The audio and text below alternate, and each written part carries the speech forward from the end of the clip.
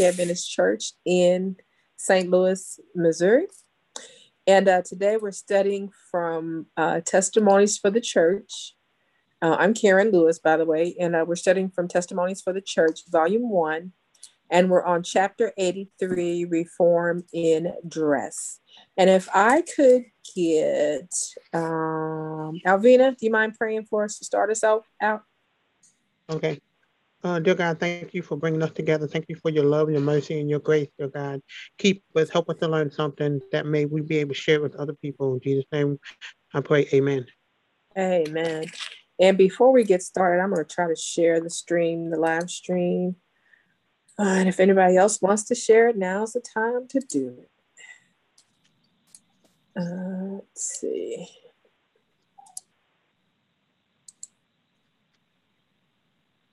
Well, I don't see it yet. Well, so Facebook.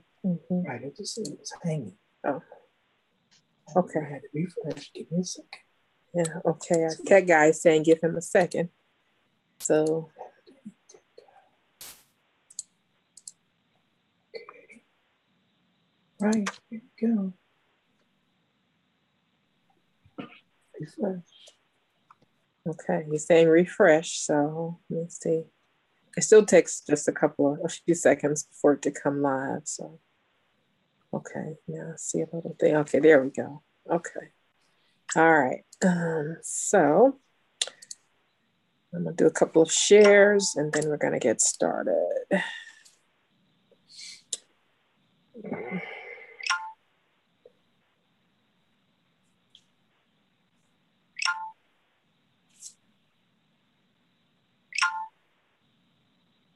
Okay. All right, let's go back to our book. Did anybody have any thoughts right off the top for this chapter, Reform in Dress? My thought was that it's even back then it was an issue, and it's still an issue today. The more things change, the more they stay the same. Isn't that something? You know what struck me was that this is about the third or fourth time we've dealt with dress reform from her in this book. And there was something about it that she just kept coming back to it. And what do you think that was? And let's bring it forward to our day, as you mentioned, Lee. Bring it forward to our day. Why do you think she keeps coming back to dress reform? I think she put in this first sentence, blah, blah, blah, and an effort is made perhaps by those who do not wish to believe what I have written to make confusion in our churches on this important subject. So there are some people who just don't want to make any adjustments or change or stop doing or start doing, whatever the case may be. So they just try and keep the confusion going about it. You know, it's hard for people. Nobody really wants to change, but sometimes that's what we have to do. If we're following the Lord, we're going to have to change. Yeah, and you know, I think you're absolutely right. And I think about the fact that there must be something more to it than simply confusion, because she keeps coming back to dress reform. She keeps coming back to it. And so that kind of says to me, okay, we need to take a closer look at dress reform, you know, and even in, you know, now in our day, you know, going to church. What are the things that are pleasing to God and what's not pleasing to God in our dress? You know, I can remember for years going to Oakwood Alumni Weekend. And I mean to tell you, the folks would pull out just the best that they had. And it was like a red carpet show, just sitting there, standing there watching the people go in and out, and they're just wonderful, you know, attire and everything. And I just wonder, you know, about our concern with outward appearance. Anyway, I think also in the very first sentence, in the second paragraph, some contend that what I wrote in Testimony for the Church, number 10, does not agree with my testimony in the work entitled How to Live. This is really critical. This is even more important than the dress reform issue.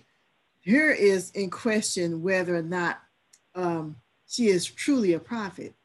Because if she's a real prophet, then her work will be consistent all the way through, just as the Bible is.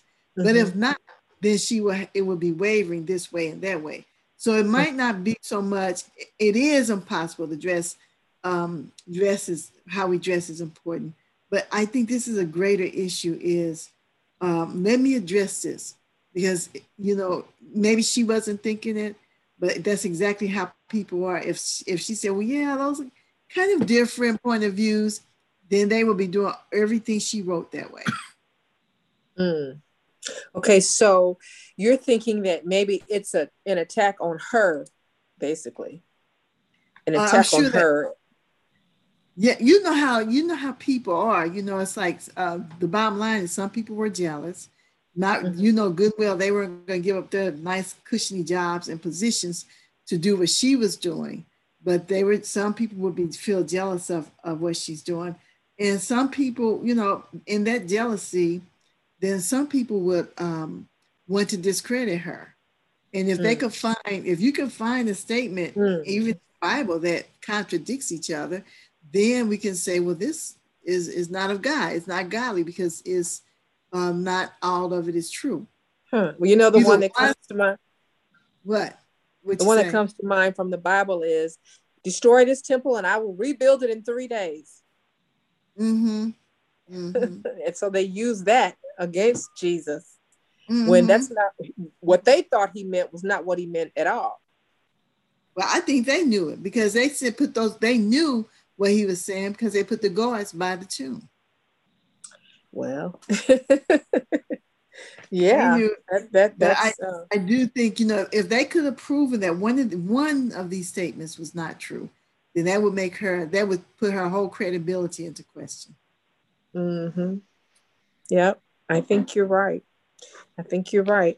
And let's see. And she says in response, in that same paragraph, she says that they were written from the same view, and they are not two different views contradicting the other. And she said, if there's any difference, it's simply in the form of how she expressed it.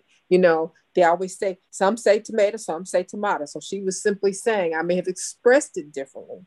It's interesting, because when I was in law school, they said, learn how to say the same thing 3 different ways.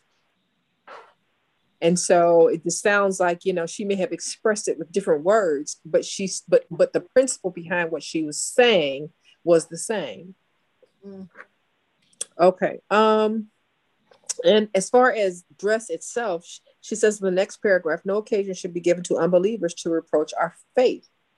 She said, we are considered odd and singular, and we should not take a course to lead unbelievers to think us more so than our faith requires us to be. So basically, don't become a radical extremist when it comes to dress.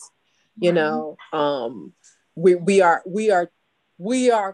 are supposed to dress modestly, but not, I'm going to say, we don't need to wear the fashions of the 1600s in our day. I'll put it like that.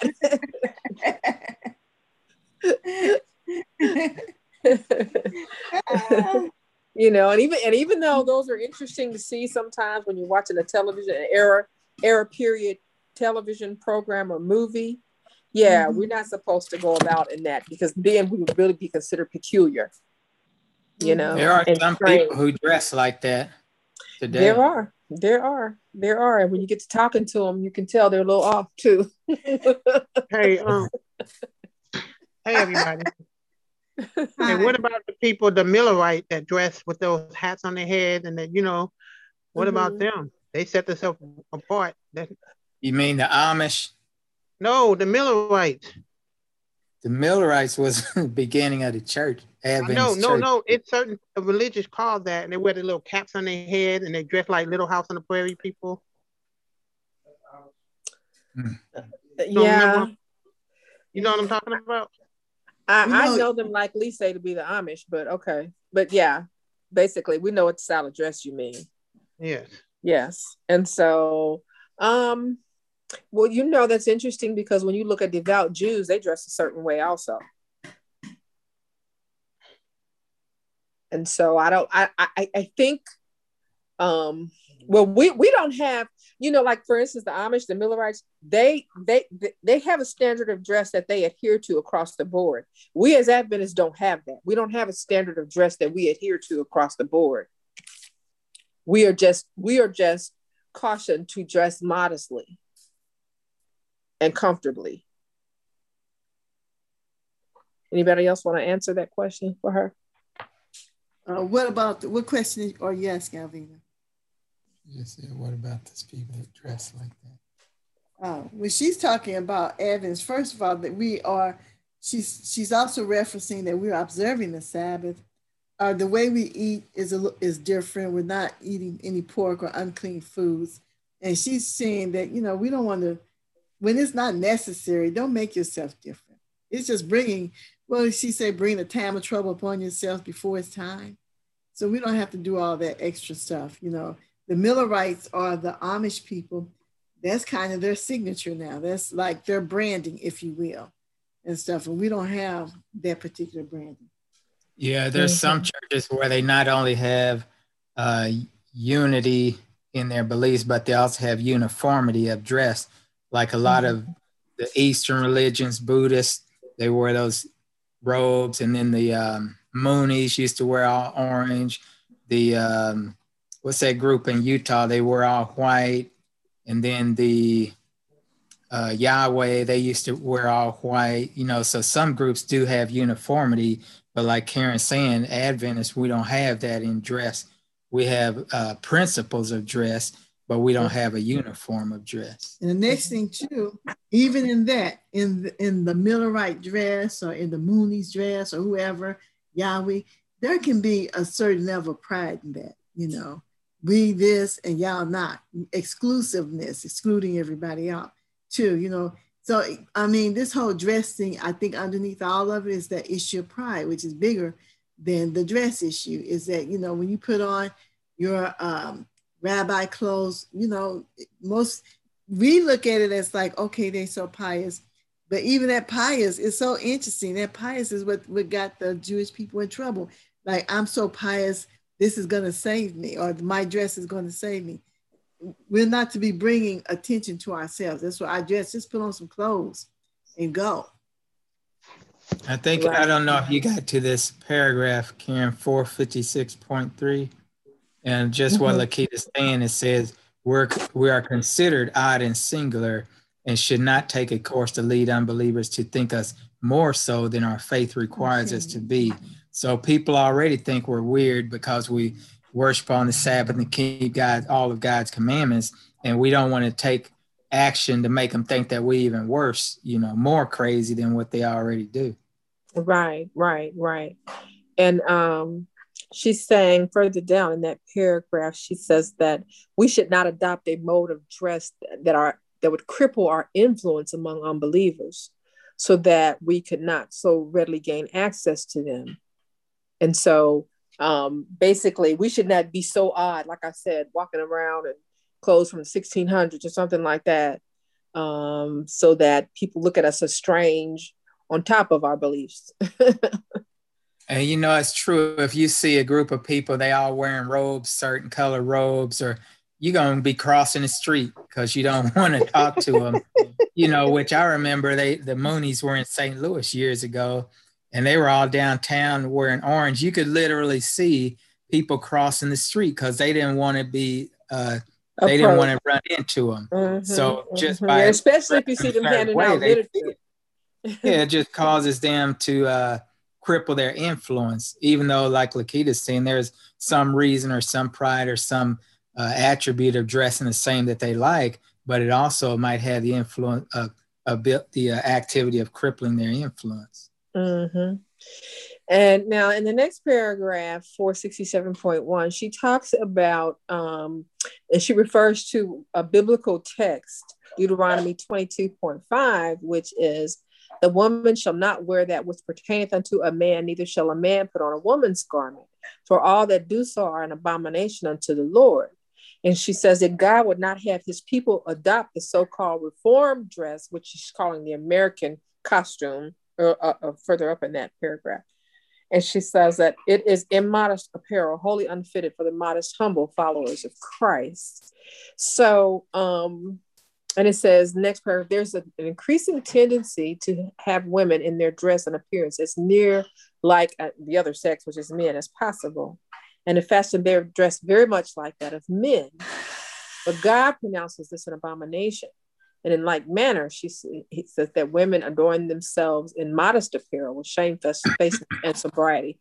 So talk to me a little bit about that. What is considered men's apparel versus women's apparel? Or what would you consider men versus women's apparel? You know, it's an interesting thing, Karen. You can see a woman wearing some slacks and a shirt, and you know that she's dressed like a woman.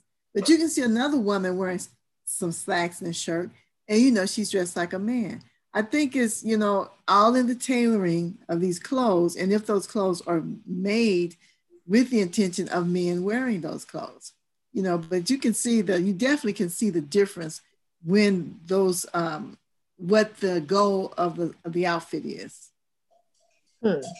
I think that's a good point where Lakita said what the goal of the outfit is. Are you trying to dress like a man or are you not? Like nowadays we have lesbians, sometimes one of them will dress like a man on purpose. That's the goal of it. However, when you think about it, even back in biblical days where everybody was wearing robes, I'm sure they could still tell this person's trying to dress like the opposite sex.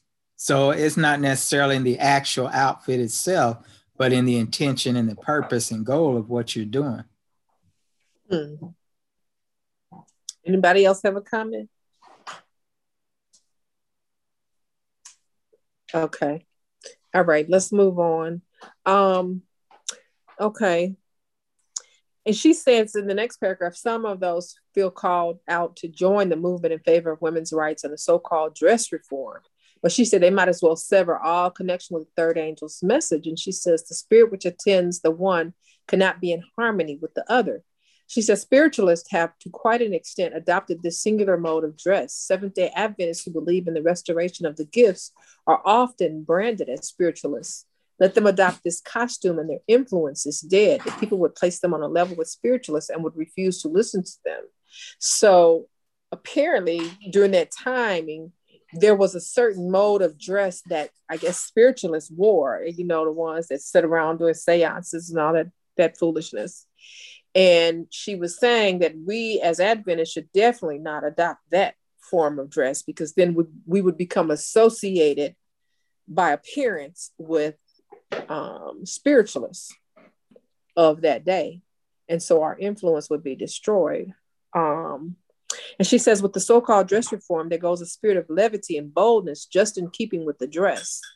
And so I guess, you know, again, we were talking about the difference between men and women's clothing. And as we read on in this chapter, she's really dealing with that and that women should not be dressing to look like men with the man's, and you are maybe more right than you think. And then they were saying, I'm thinking that she's talking about suits and boots that men wore at that time and basically just looking like a man as far as if you were to see him from behind, you would think that you were looking at a man instead of a woman or instead of a female. Yeah, in a couple of spots, she uses the word, the spirit that these people have, the spirit that they do this with, the spirit that they have. So again, it's not literally the clothing, but the spirit in which people do these things. Mm-hmm. Yeah, it's like and we know that because when you look at people who choose not to wear masks, there's like a boldness to it, a defiance with it. If you have on a mask sometimes staring you down, like what's wrong with you, is not that important. So it's really interesting that what she's saying here. A spirit of levity and boldness, just in keeping with the dress. Mm-hmm. And it's interesting, most of the time when these 3 chapters that we've read about dress reform, she's talking about women. Rarely is she talking, I haven't seen where she's talking about men. And so, you know, she may be dealing with mannish women or women that, like you said, boldly and with levity are dressing that way.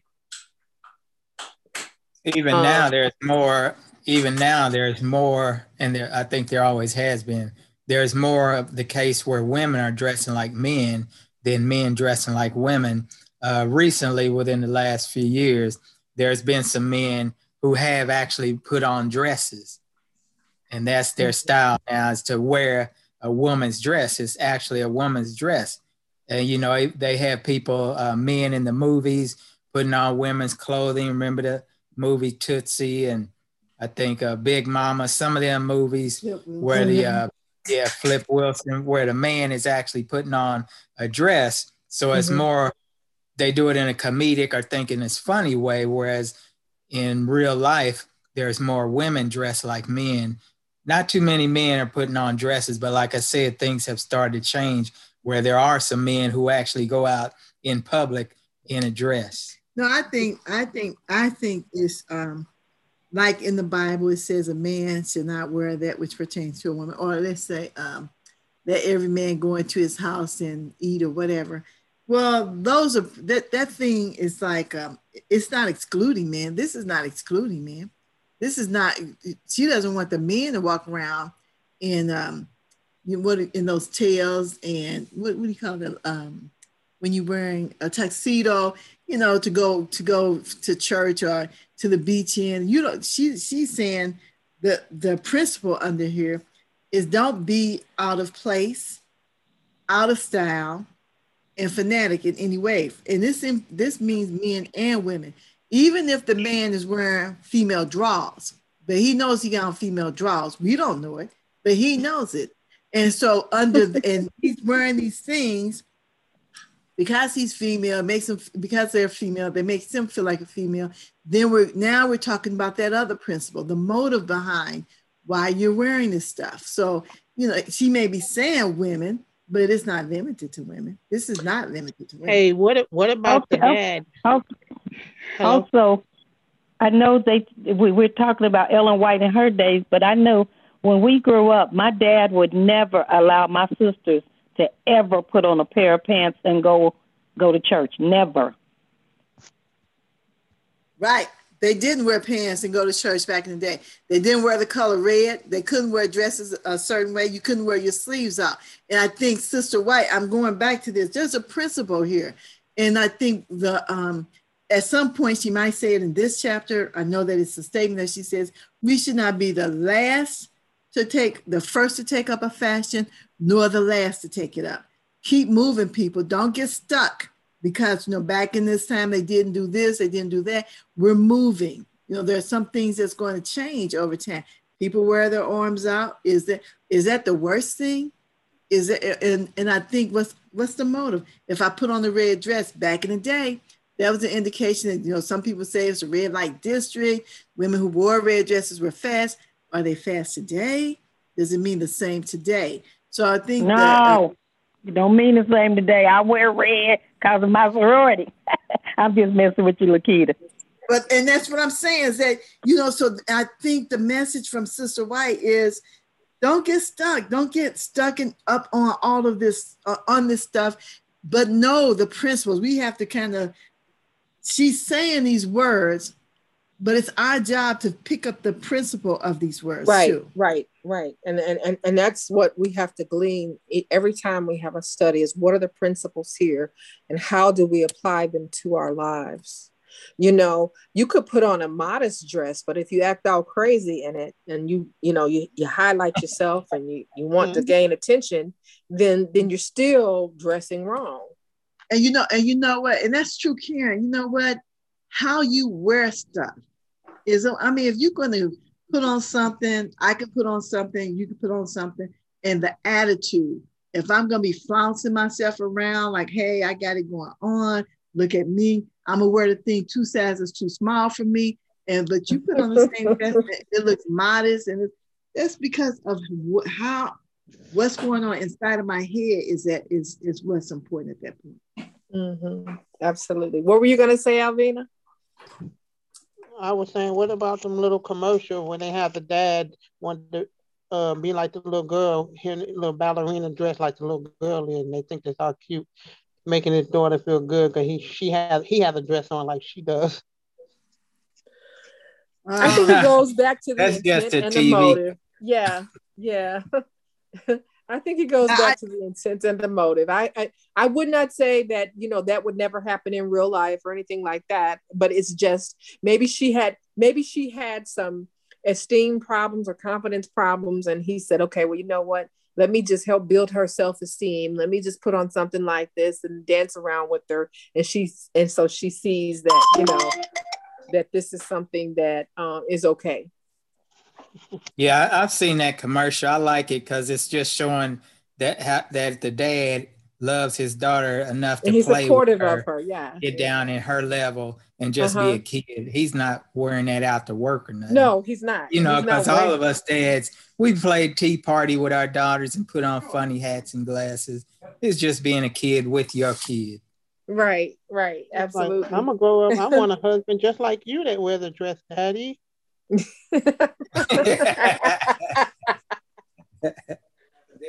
Well, yeah, but you know what? Daddy probably only did that one time. He's not doing that every week and everything like that. Yeah, he ain't going out of house like that. But that just kind of brought to mind too. Let me say this. That just brought to mind too that a guy had reported this fella would stand in his front door. He had, I guess, a glass storm door, and he's standing in his front door wearing a woman's dress. And so the neighbor reported him to the police, and the police or the judge or whoever said, he's in his house. He can do whatever he wants to do. He's not out in public. He's in his house. And the guy was complaining, but he's in his house. He's not going to work. He's not coming outside, which I thought was kind of interesting. Right. Now let me ask you this, because there are, and I'm just going to say it like this, cross-dressers balls.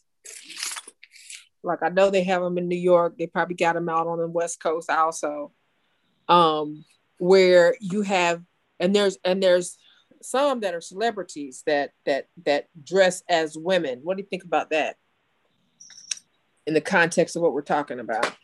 Now you're talking about Jaden Smith. I'm not mentioning no names. Yeah, I've seen people at the Oscars dress like women with a gown. It's just people out there are confused. There's people out seeking attention. There's people who are really think they are the opposite sex or whatever. Sin is all over the world. But what she's telling us here in this lesson is that's not our duty to follow the world. Our duty is to follow what thus saith the Lord. Absolutely. Okay, let's see. Let's skip down to where she's talking about where it's paragraph 458.2. And now she's talking about women's dresses. Now we covered in a previous chapter where she came out against women wearing hoops and talked about how immodest it was, and talked about how difficult it is to sit unless you pull the hoops all the way up over your thighs and all of that. And so she's talking about at this point the hoops or wearing the dresses so long that they sweep the sidewalks and the streets. Well, we don't really have that problem today, but again, the principle, and she says if women wear their dresses so as to clear the filth of the streets an inch or two, then their dresses would be modest and they would be kept clean much more easily and would wear longer. And such a dress would be in accordance with our faith. So let's bring that forward to today, because we're talking about principles of living. What would we take from that as far as a principle for living? Well, we take from what? The what I just read. What I take from that is you got to look at the health, and I guess because I'm a fax teacher and we deal with clothing, you have to take in terms of the health issues too. If you're wearing something that is so long that's dragging, you're tempted to trip and fall and hurt yourself. Whereas if you bring it up where your feet are able to make those movements when you're walking and stuff, it's a safety hazard as well, and as she's bringing out a spiritual matter too, because Christ don't want you to sit there and wear something where when you fall, you've hurt your body and injured your body. Mm-hmm. Okay. Okay. So so that's a good point. That's a good point. Safety. I think also about we're talking about cleanliness. That's one of the things she's talking about. So we should be clean in our dress. She's talking about, to me, talking about a level of comfort that you know, a real tight fitting outfit would not accord us, would not uh, be for us. Um, and also, um, in terms of if we were to wear something real short and tight, then that's going to rise up when we sit down. So it's a number of different things in there that I believe that we could take as a principle for our dress. And down. Sister Karen, I hate to say this, but I was one of those ones when they came out with those dresses that fit so tight on your body that it shows all of your body form.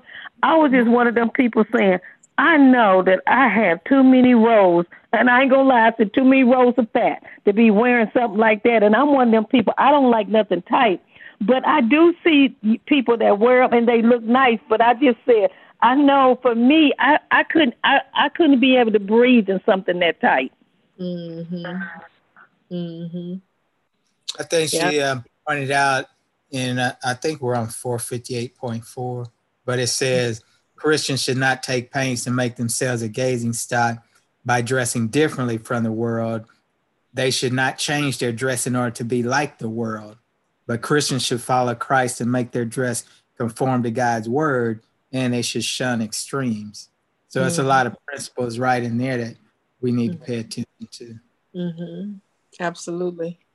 Absolutely. I think sometimes, you know, when you see celebrities out there, and sometimes they're on the red carpet, but most often they're in, you know, in performance and in concerts or whatever. And some of their dress is pretty extreme, you know, or some of it is very, oh, look at me, you know.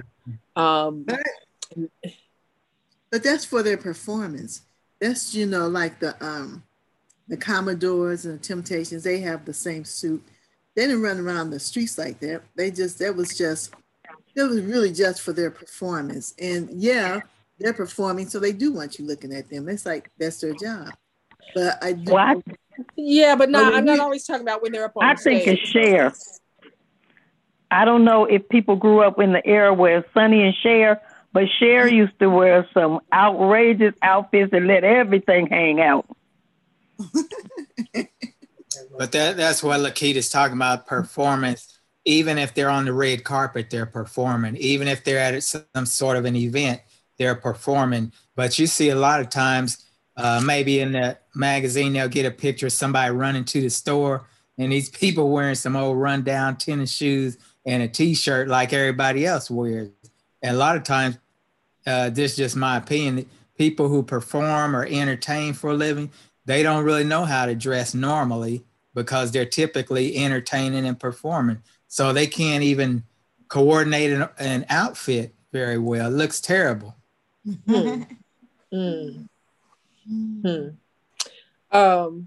Let's go on down to the, let's see, paragraph 459.1. And she talks about the length of fashionable dress and is objectionable for several reasons. And then she lists some of the reasons. Did any of those reasons stand out to anybody? She lists about 5 reasons.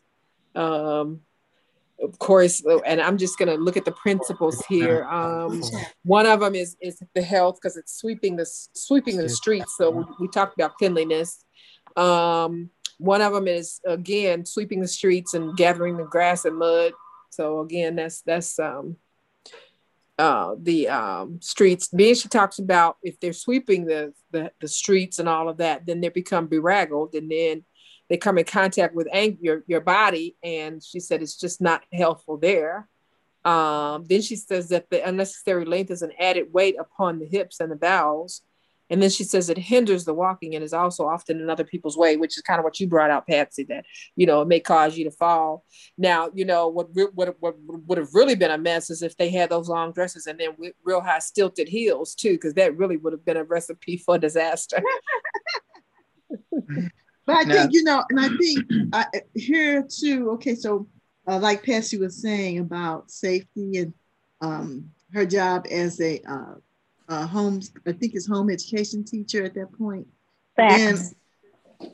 Then I think that she's, and you're talking about the safety, I don't think people realize even today that how dress may affect our health.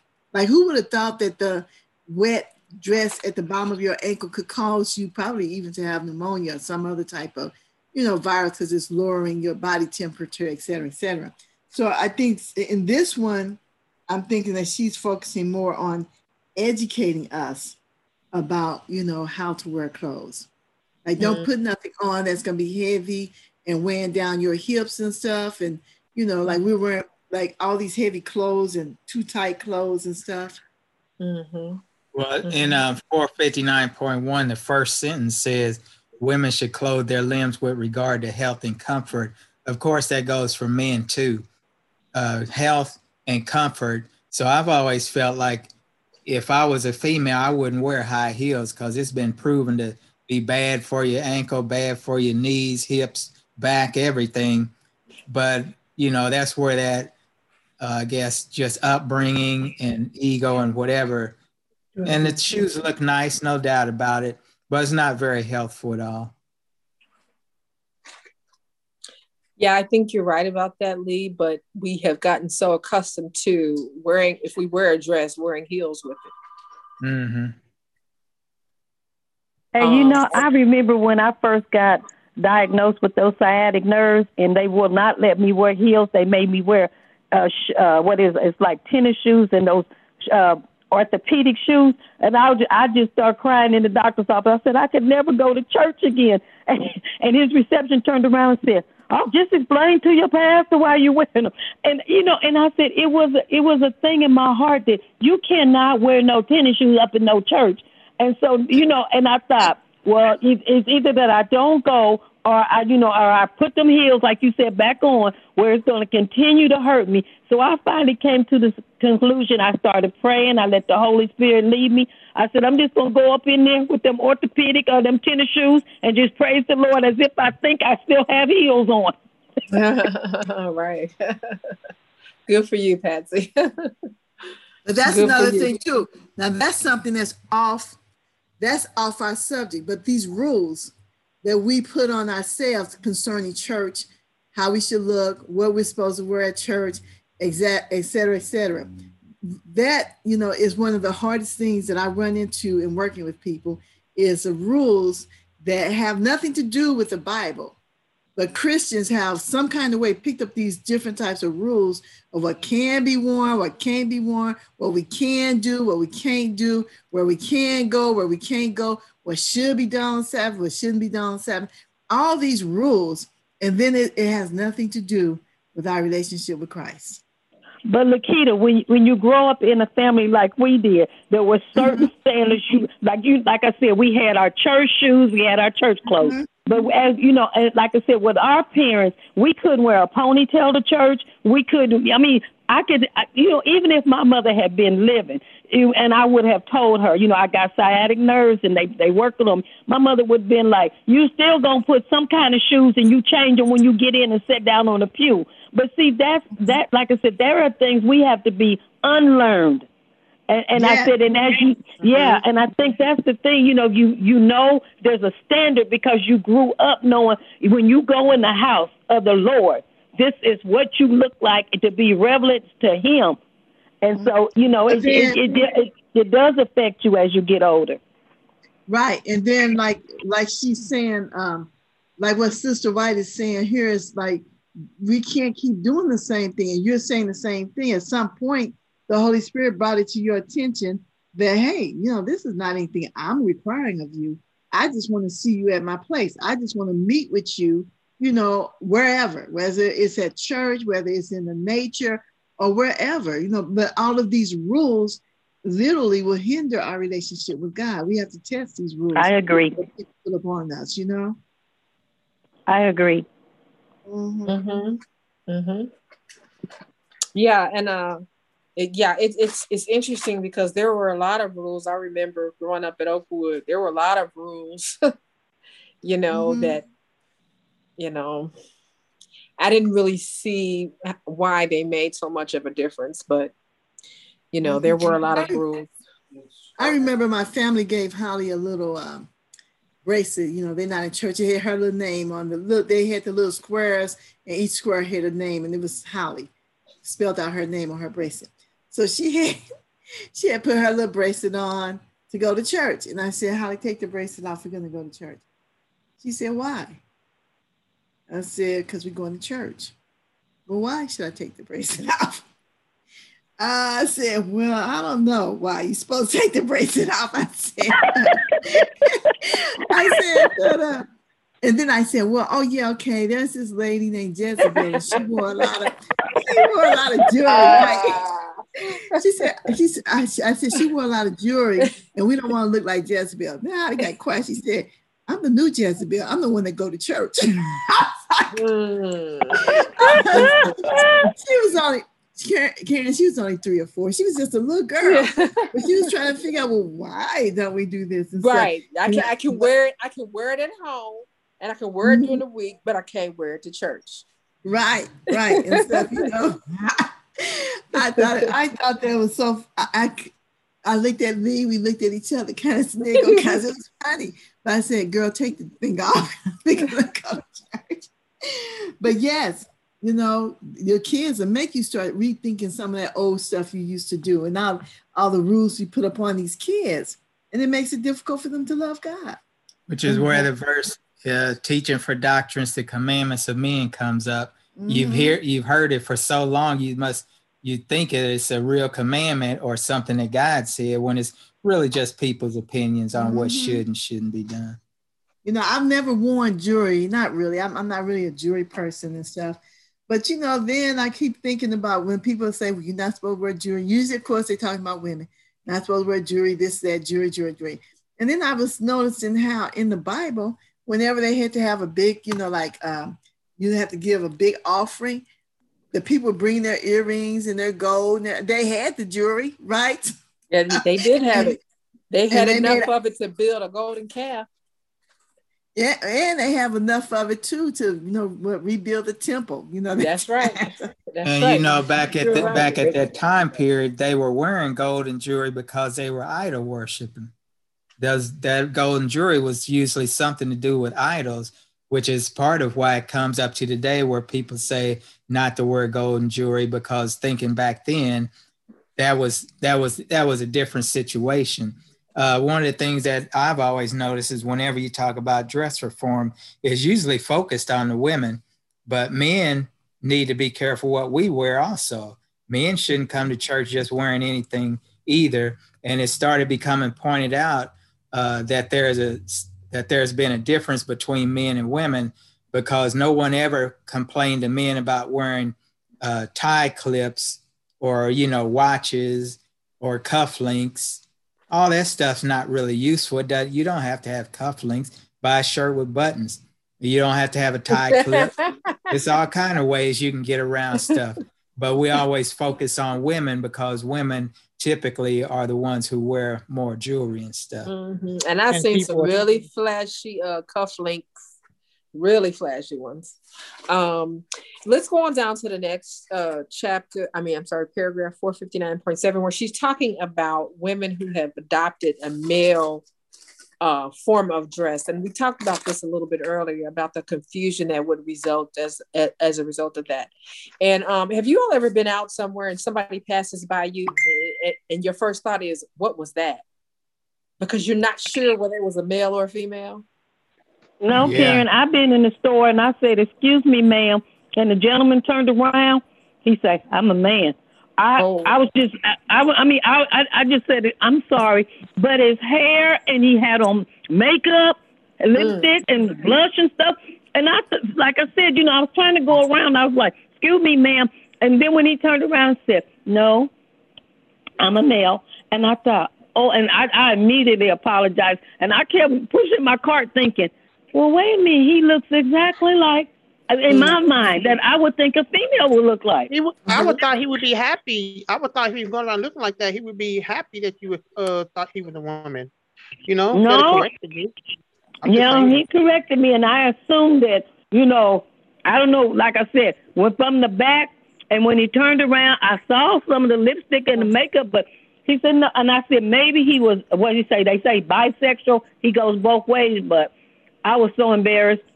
You didn't do nothing to be embarrassed? Yeah. More often than not, I think I've seen females who, you know, they were dressed like a man. And so my thought was they were a man, but there was something that I perceived about it that made me say, okay, what was that? You know? I know I told you guys before in college, I went to a party and it would end up being a lot of gay men wearing actual ball gowns, you know, the long, roughly like prom dresses. And I hurried up and got out of there. One of the culminations of all that is with Caitlyn Jenner, you know, actually changed sex. And now, you know, they had Caitlyn Jenner on one of the big magazines, Vogue or something, Vanity Fair or something. And, you know, it's just normalizing that type of thing. There are people who read that and say, oh, it's okay. And, you know, they teaching their kids to, you know, whatever you feel like you're a boy or you feel like a girl, go ahead and be that, you know, and it's, as this is pointing out, the God expects that there is a difference between men and women, but mankind is cheapening it and saying, oh, it don't make a difference. You can just dress how you want, be who you want, etc. It's just another trick of the devil, ultimately. But it's also, I have a question that somebody, if y'all can make me understand this. When two women get married or two men get married, how do they determine which is going to be the wife and which is going to be the husband? I don't understand it. Probably because just to me, the when it natural comes, tendencies. Probably just the natural tendencies. I was watching something just the other day, and I was watching Niecy Nash, who I had no idea she had married a woman. And so when they got married, her I don't know what you call it. Is that her wife or her husband? I don't know what you call them. But anyway, she was dressed like a man. She had on a tux just like a man would wear. So how in the world do you take something that God put in place, which is holy matrimony, man and woman? You want to change it, but you want to use God's standard and God's way. You know what I mean? So if you're going to do two men, why don't y'all go off and have a whole nother service that has nothing to do with what God has put together? Because God put man and woman. So you want to make it two men, but you want to still make it the model of man and woman. Or you have two women. You still want the model of man. And you still cannot get away from what God put in place. Man and woman. Well, that's always part of the devil's plan, to mix truth with error. So if he just went off and did something totally different, people be like, oh, big deal. But if he mixes it, now people are confused and say, well, this must be okay. It's still, the Bible says husband and wife. This is husband and wife. So it's a lot of confusion going on. And when two people like that marry, they already know who's the man and who's the woman and vice versa. It's you know, like I said, when it comes to dressing, you don't know, like I said, you cannot go by appearance anymore, no matter where you at, because you don't know, because some of the women, they have their hair cut short, but yet they're in men's clothes, so you assume that it's a man. Yeah, they have haircuts like men, right.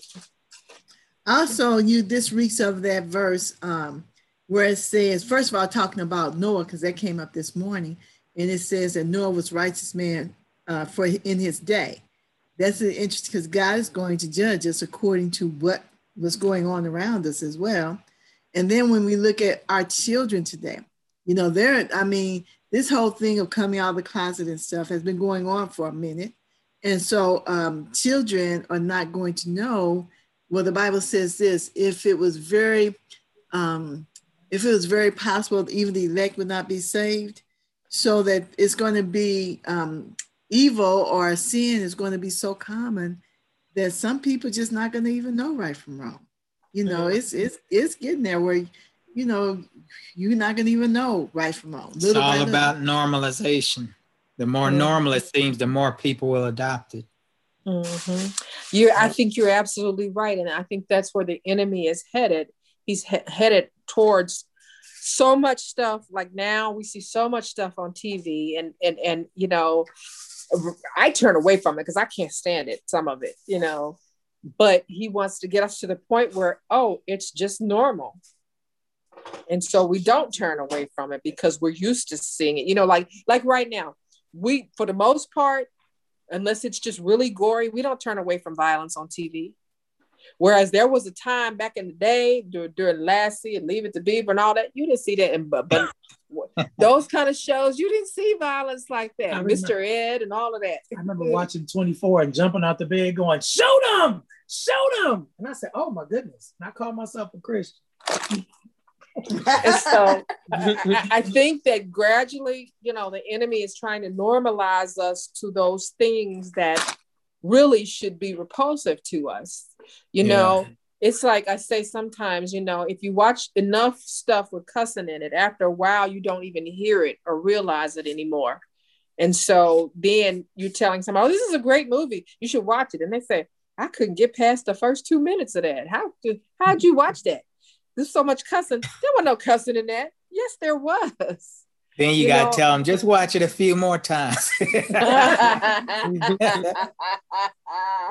You won't hear any cussing at all, right? I can't remember. I can't remember. Pastor Bernard was at y'all. He was at the top, and we were sitting at the table, and we were laughing about commercials. And he was like, "Did you see that one commercial?" I guess they were talking about, you know, the medicine you take if you HIV.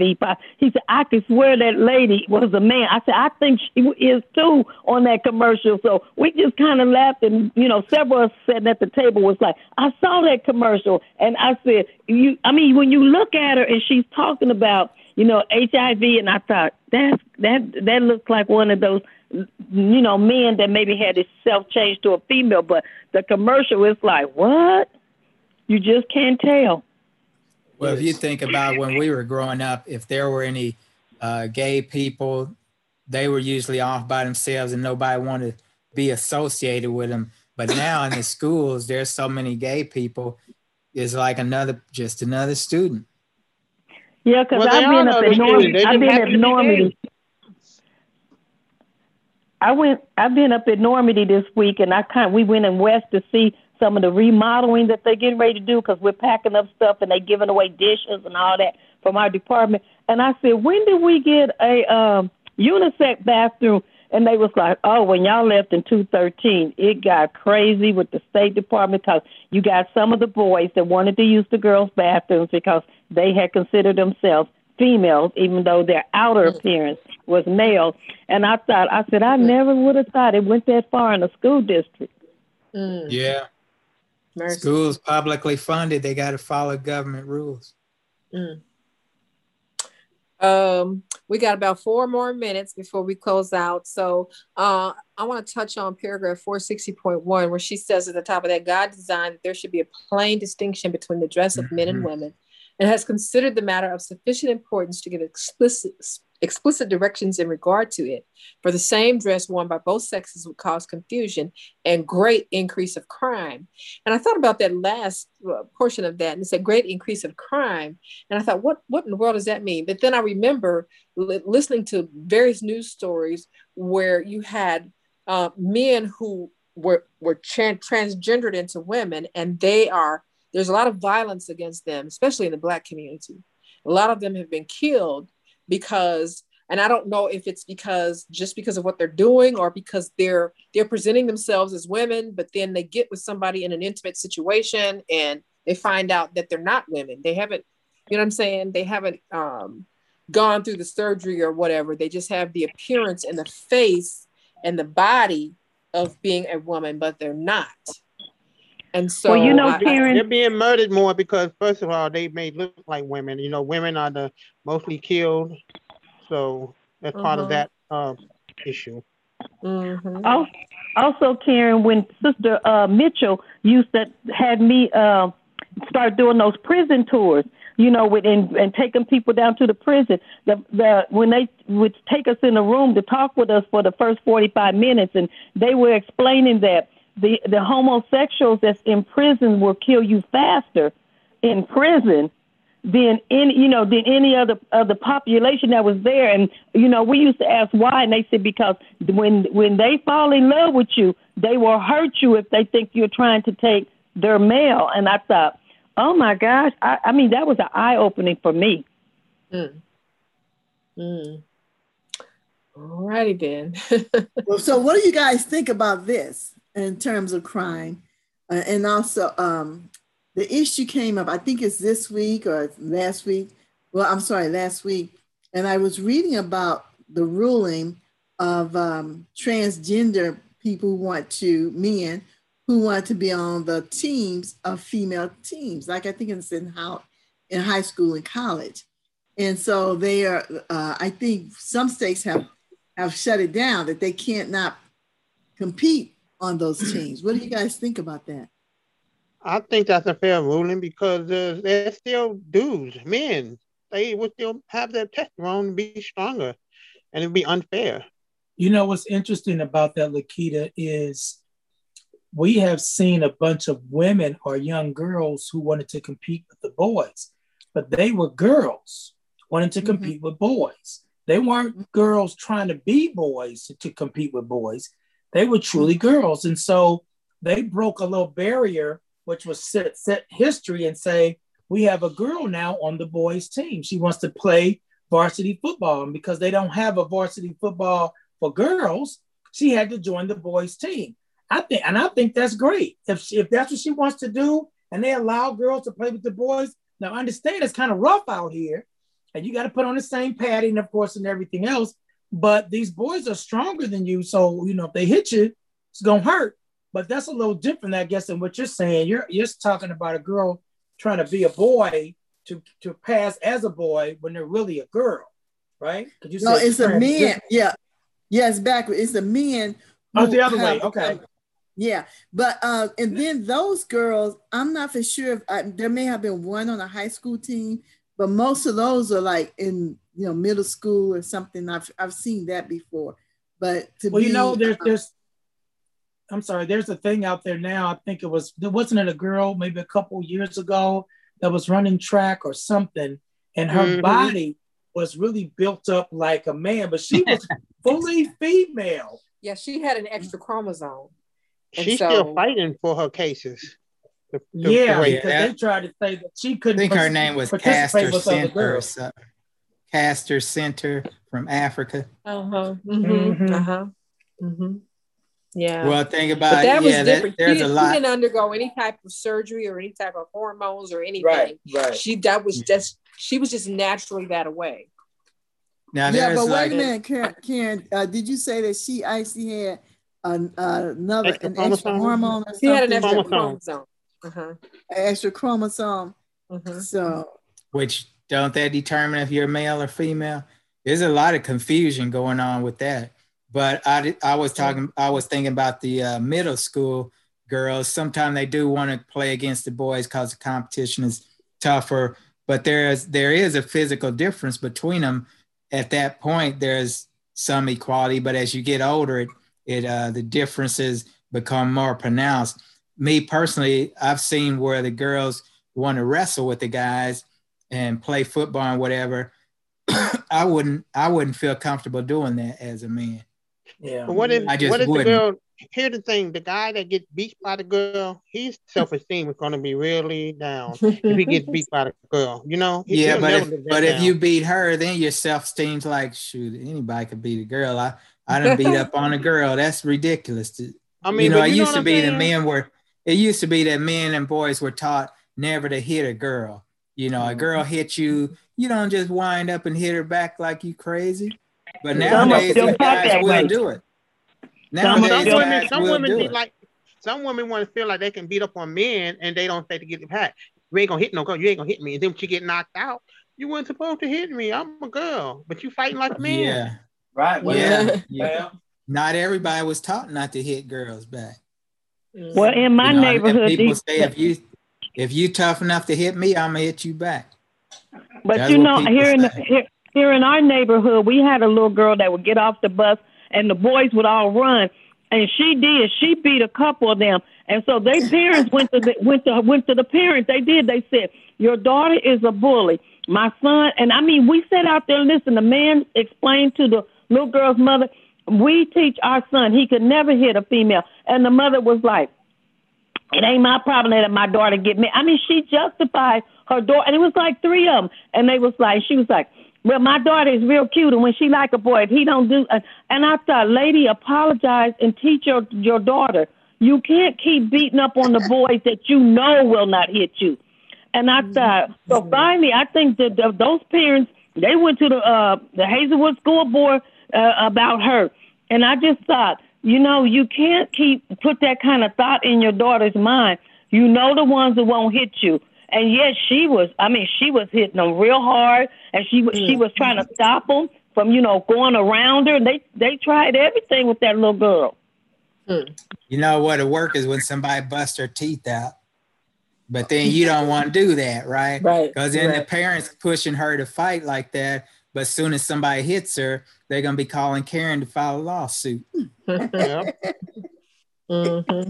they be wanting the witnesses to come forth.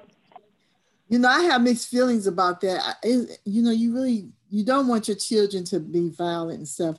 But, men become victims of domestic violence as well. And And they have the same level of fear, trying to get away. And I saw this one TV show where this woman it's like one of those SVU type of things. And she was a small, petite woman, was beating the guy was a big old guy. And so then the police figured it out. They thought she was the victim. They figured it out. And by the time they got back, she had stabbed and killed the man, several times and stuff. So, I have mixed feelings about that. Men, I don't think they should hit women, but I don't think nobody should allow other people to hit them. No, and one thing that you can do as a man, if a woman's hitting on you, you can always leave, go somewhere else, get out of the situation, or just defend yourself, blocking punches, hold on to them. But if you got to deal with that, it's time to move on. Yeah, but see, Elder Carol, I'm sorry, them little boys, when they get off that bus, they was flying trying to get away. And that little girl could run.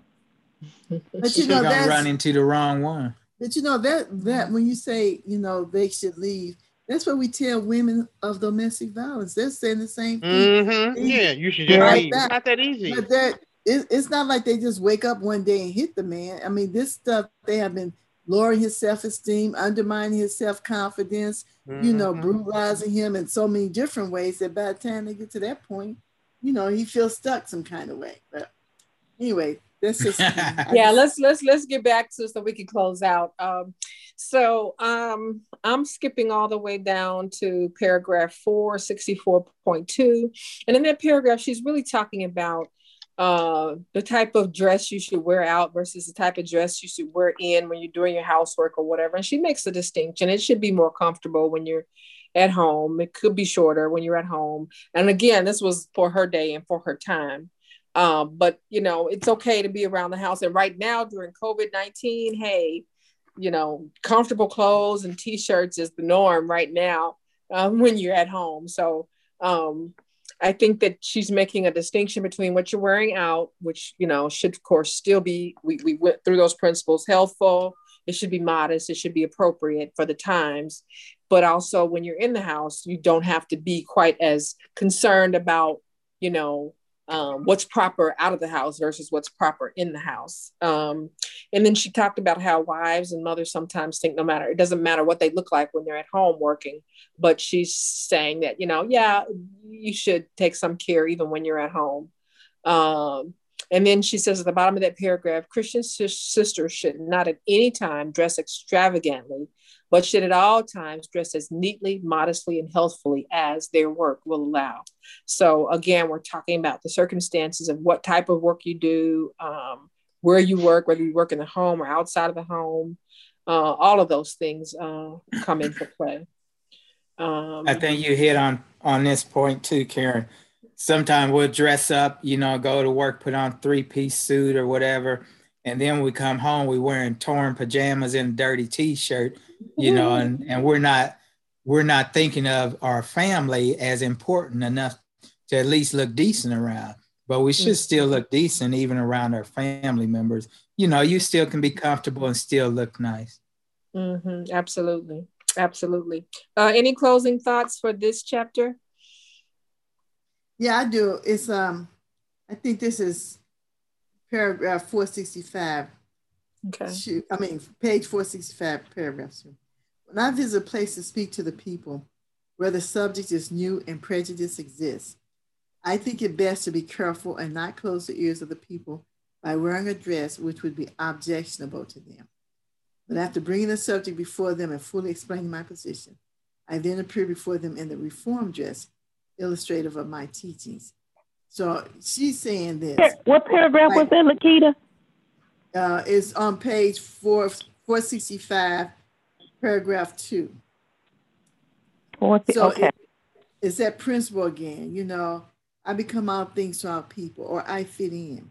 You know, let's try not to be looking like, don't go to the beach in a three-piece suit and stiletto heels. That's completely out of place. And don't come to church in your bikini. Right. Or your Speedo for the men. I can't find where Lakita was. She said 455. I don't have that, do I? 465.2. Oh, okay. Kind of in the middle of that paragraph. The first sentence says, another reason which I offer. That's the top of the paragraph. But then she was reading from the middle of the paragraph. When I visit a place to speak to people. So yeah, she's saying, you know, don't look so odd and out of place that immediately they close their ears to what you're getting ready to say or what you're getting ready to speak about. Absolutely. All right. Any other thoughts? Okay, Lee, where are we next week? Next week, excuse me, in the book Heaven, chapter 10, and the title is Who Will Be There? So tune in to see if you're going to be in heaven or not. Will somebody let me know in case if y'all cancel? Because I said, then I'll know that I ain't going crazy and can't get into the class. Oh, sure. Yeah. Aren't you on the list? Aren't you on Karen's mailing list? Yeah, I sent out something when I found out, Patsy. Yeah. So just check your text messages maybe before the class. Did. The only reason why I think he did last week was because it was Sabbath, Easter Sabbath. Yeah. Oh, okay. But I like I said, I did check. I didn't get a message. I said, well, maybe it's just that I thought maybe y'all changed the ID number or something. No. Oh, no. Thank you so much. All right. Well, let's close out. I'm going to ask Andre to give our closing prayer, if he would. Dear most kind and gracious Heavenly Father, we thank you, Lord, for another Sabbath. We thank you, Lord Jesus, for your word and spirit of prophecy, Lord, and the Holy Spirit, that it guided our conversation today, Lord. I pray that today, the message that we read today would penetrate our hearts, Lord, and we will understand the principles that was in the word today, Lord. Let us follow it to a T. Forgive us of our sins, Lord. Continue to bless all those who joined and who's listening, Lord, and forgive us of our sins. Bring us back here next week. In Jesus' name we pray. Amen. Amen. Amen.